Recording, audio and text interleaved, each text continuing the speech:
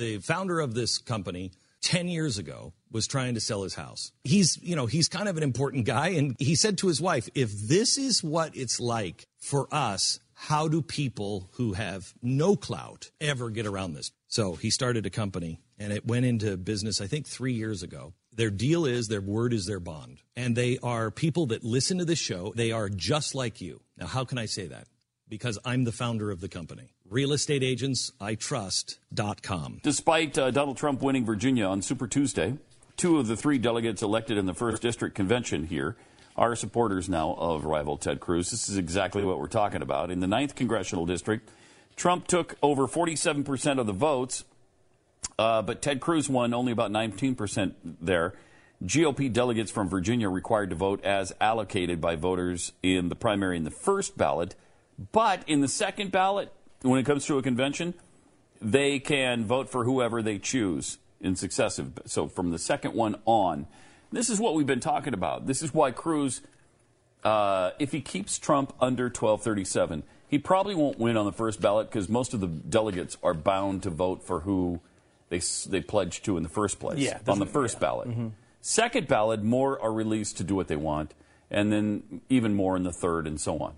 And most of them are released for the second ballot. There's a few that are released to the third, or have to hang to the second or third ballot. But still, most of it, I mean, seemingly every piece of analysis that I'm reading says that they don't necessarily always say Trump or Cruz is going to win, but Trump is going to lose that if he doesn't get that first ballot. I mean, he's toast. It's now, almost a certainty. Yeah, I mean, that's at least every piece of analysis. Now, part of me thinks, here's a guy who doesn't care. Trump doesn't care if he has to purchase people. That's what he does all the time. Mm-hmm. Part of me thinks that he'll be able to turn some of these people back because he'll just literally give them money or perks. He's certainly not above that. You know, I mean, I'm sure Roger Stone is looking into the background of every one of these people right now and trying to find something they've done wrong in their personal life, some Jeffy-esque escapade from their past that they can, leak to the public and of course, the other part of that is Roger Stone doesn't care if they've actually done it or not. He just wants to, obviously just hurt people. He's obviously a terrible human being. So, that's very possible that, he might be able to manipulate those people and turn some of them back and pick off some other delegates if they actually get into this. The question is, it's interesting because it does fit the narrative that Trump doesn't want this and is now looking for a really easy excuse. It wasn't fair, I should have won. It wasn't fair, I should have won. It does fit. I tend to be on the side of saying he wants it now. He's there. He can rule a free world. I think he wants it. But it does fit the narrative that, look, he never thought he was going to get this far. He's there now. He's seeing a way I might be able to get out of this, and not have to deal with it. And then I can claim, because he doesn't want to admit failure, obviously, because he never admits failure. I think he'd like the power. I think I think so too. He's got to realize, though, that the job is way above him. He's got to believe. He's got to understand by now. There's no way. There's too many things he doesn't understand. He doesn't know. I mean, when he's asked these questions, he knows he doesn't know them, and that's why he does things like, well, yeah, I'm a counterpuncher. You see that with Marco Rubio. By the way, you got some really good-looking people here. Let's go around the room and everybody introduce themselves. He knows he has to do that kind of stuff, and when you're president, you're not going to be able to.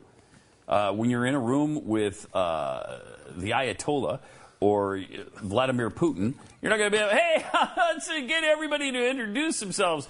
Who's Vladimir over here? I want to talk to him. And let's get, there's a reporter over there from Al Jazeera. Let's talk to that person. And that's not going to work. That's not going to work. And maybe he realizes that, but I don't think he does. I don't think he does. There's no way he admits. So you think he fully wants it now? I think he wants it. I don't. He's sold on the one him thing being president. Really am sure of, though, is that he doesn't believe he can't handle it. I think there might be a part of him that's like, look, I don't care if I get this. I mean, if I don't get it, then I have raised my profile and whatever. But I don't. There's any part of him that doesn't think he can handle it. I think he thinks he can handle everything, and that goes to his psychosis. Yes. And I think there is psychosis there. Well, I think so, too. I mean, look at this. It's like here he is saying, I can handle every situation. I can go up against Vladimir Putin and win every single time because I'm smart. Our past leadership is dumb. But the past leadership I don't know if you know this, Barack Obama was pretty good at the delegate game. He was able to understand that. You're not. I don't know why. Every other candidate, George W. Bush was good at that. Everybody's good at it except you. Before the convention. Right. Yeah. Oddly enough, you're the one person who can't seem to handle this, which is kind of amazing. When you talk about a guy who is, it's all about management and trust me. I mean, trust me is an interesting part of this because he's always like, I can do this, trust me. He never gives a reason as to why you should believe that you should trust him or believe him. Believe me, believe me, believe me. I mean, I hope someone asks him, look, you keep saying, believe me, that you're going to be able to manage these processes better than everybody else. You can't manage the most basic thing to even get the job. That'd be so great. Why would anyone believe you? All he would go to is the corrupt system. Right. Yeah. It's a corrupt system. And that's the thing. It's like what he's basically saying is, I'm better than everybody. I can handle any situation unless someone tries something that's unfair.